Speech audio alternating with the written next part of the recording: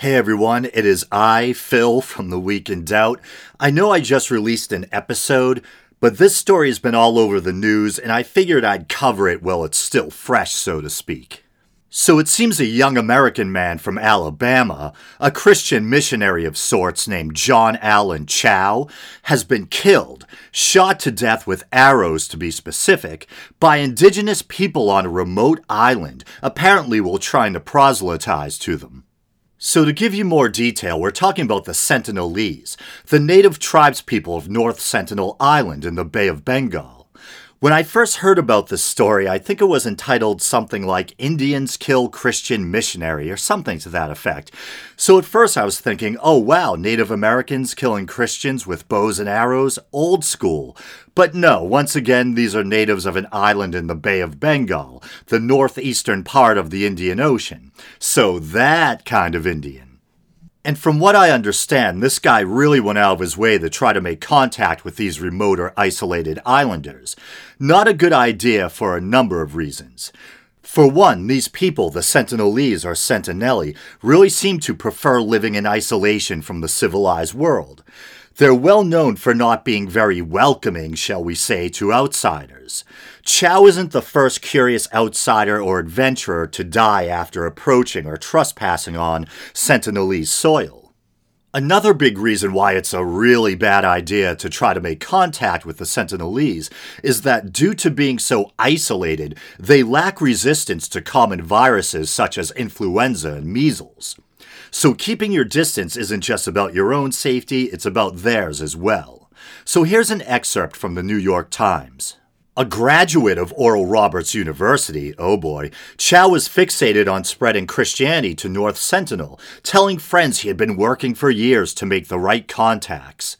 You guys might think I'm crazy in all this, he wrote in a last letter to his parents, but I think it's worth it to declare Jesus to these people. And apparently he was well aware that the Indian government does not want people setting foot on this island. But undeterred, he paid off some fishermen to take him there anyway under the cover of night. And here's another quote from Chau's letter or journal.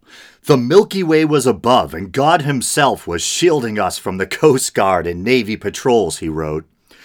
So God shielded you from the Coast Guard, the people that could have actually stopped you from getting yourself killed, and instead steered you right towards the hostile islanders. Cue the sad trombone.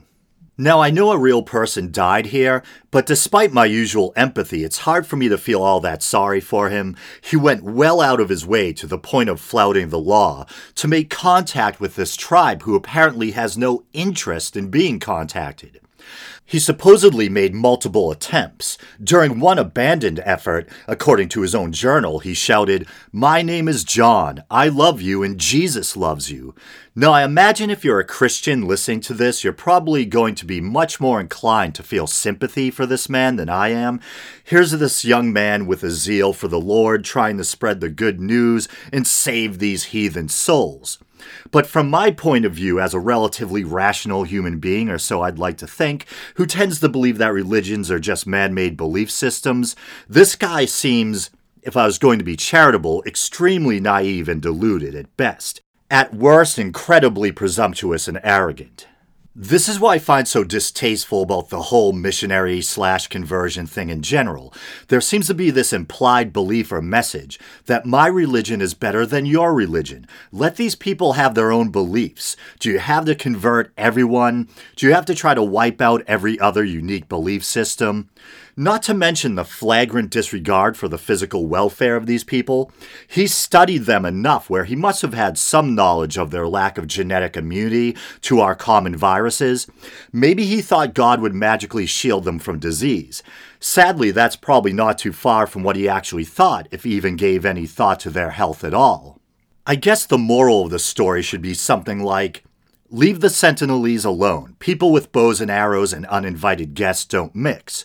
Or it's alright if not everyone's got Jesus. Just because you believe everyone needs saving doesn't make it true. Other people have their own beliefs.